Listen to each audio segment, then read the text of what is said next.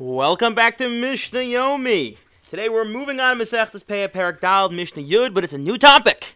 We're starting the concept of leket, which we'll discuss in the coming days. Leket essentially is that when you're harvesting, the way in which you harvest, and that's very specific, you are middle of harvesting, and while you're harvesting, you drop something. Not before you harvest, not after you harvest, but while you're harvesting, you drop something unintentionally, that you must leave for the aniyim, for the poor people. The Mishna is now going to discuss different cases and try to figure out, is this considered the way of harvesting? Is this considered actually forgetting or not? Ezehu leket. What's leket? Hanosher b'shas hakatzira. This that you leave whilst you're harvesting. That was my British word there.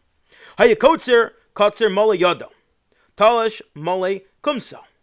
Hiku coats of nafli adularet. So you are harvesting, you grab a fistful, or you rip out a fistful, and then you bang into a thorn, and you go, ow! And you drop whatever's in your hand. Haryusha balabais. That belongs to the balabais, because you didn't drop it on the floor because you forgot it. Because it fell out of your hand unintentionally. You dropped it because you cut yourself, and therefore you jumped up and it fell on the floor, and therefore you can keep it. Tochayad v'tochamagal aniyim. If when you harvest, you grab a lot and some falls out of your hand or out of the sickle, that belongs to the aniyim. But let's say you go and you grab a bunch and the back of your hand hits some of the sheaves and these fall on the ground. Or when you're swinging the sickle, the back of the sickle, not the sharp part, hits one of the neighboring sheaves of wheat and that falls to the ground. The balabais, that belongs to the balabais because that's not the derech, that's not the way of harvesting. The way of harvesting is you grab some or you use a knife and you cut some. But if the knife happens to bang into something while you are trying to harvest, that's not part of the way of harvesting and therefore does not belong to the poor people. What about Rosh Hayad, the Rosh Magel? What about the top of your hand, the top of the Magel? So that's machlokas. How do we look at that? Rabbi Yishmael Omer La'anim, Rabbi Kiva Omer Lebal Habayis. Mishna Yud Aleph. In the field, you have ants. Also, in my dining room, we have ants, but that's a different story.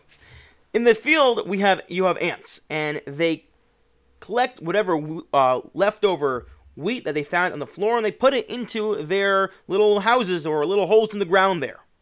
Shebesocha kama. So if it's during pre-harvesting, the field is still growing, and you find a hole with ant hole with little sheaves or little wheat inside.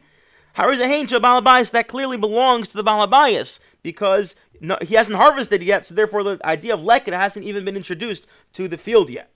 But if you find a field full that's been harvested, and now you find a hole with ants inside piled up little things of wheat. So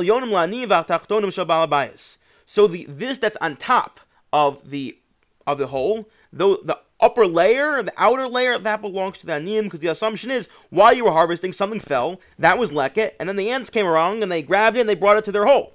That which is below it, that belongs to the balabayas, because the assumption is what the lower down it is, the earlier it's from, and it maybe was from before you harvested it, and since it's from before you harvested it, so therefore that was never belonged to the aniyim, but never was leket, it belongs to you. Rameir Omar Hakol Aniyim Shesavik Leket.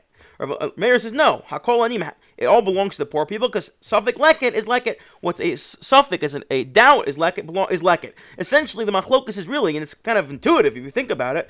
Well, where do you draw the line between the upper and lower? How do you know? Maybe it all came from earlier. Maybe it all came later. Maybe it all is leket. Maybe none of it's leket. Maybe only one of it's leket, and the rest belongs to you. Maybe all belongs to you, and only one of it belongs to the aniyim. How do you know? Where do you divide that line? So the normal assumption is when it comes to laws of choshen mishpat, when it comes to monetary matters, the person who's trying to collect, the person who's trying to take, the onus is on him, the burden is on him to prove it belongs to him. Which would really mean here that the burden belongs to the ani to prove which is leket, which is not leket. However, it seems that we made some sort of gezerah because we're dealing with poor people, that we wanted to make sure that they can live and they have what to live, and therefore we actually transferred the burden to some extent to the owner of the field, that he has to prove that it's not leket, rather than the ani proving it is leket. That's a special thing when it comes to poverty, when it comes to poor people. Once we're talking about ants, I need to talk a little bit more about ants, and not about the ants, obviously, that the people, but the animal. Shlomo HaMelech says, "Lech el hanemola." You want to learn midos, go look at the ant. What does that mean, go look at the ant? It says the Sifsei Chaim, one of the great Bali Musar. He says as follows. What's unique about an ant is an ant never steals. They don't take from each other. And then they also collect and collect and collect way more than they can use in their entire lifetime. They collect 2 or 3 lifetimes worth of food and they store it. Because an ant is teaching you a few valuable lessons for life. An ant is teaching us not to steal, have the bitachon, the faith in God, that you can acquire what you need through honest means. An ant is telling you, never sit still. Never rest in your laurels. Never say, I have enough and I can sit still. Always work, be diligent, and work and work and work, and never stop moving. Always be moving. Always work, and always plant for the future.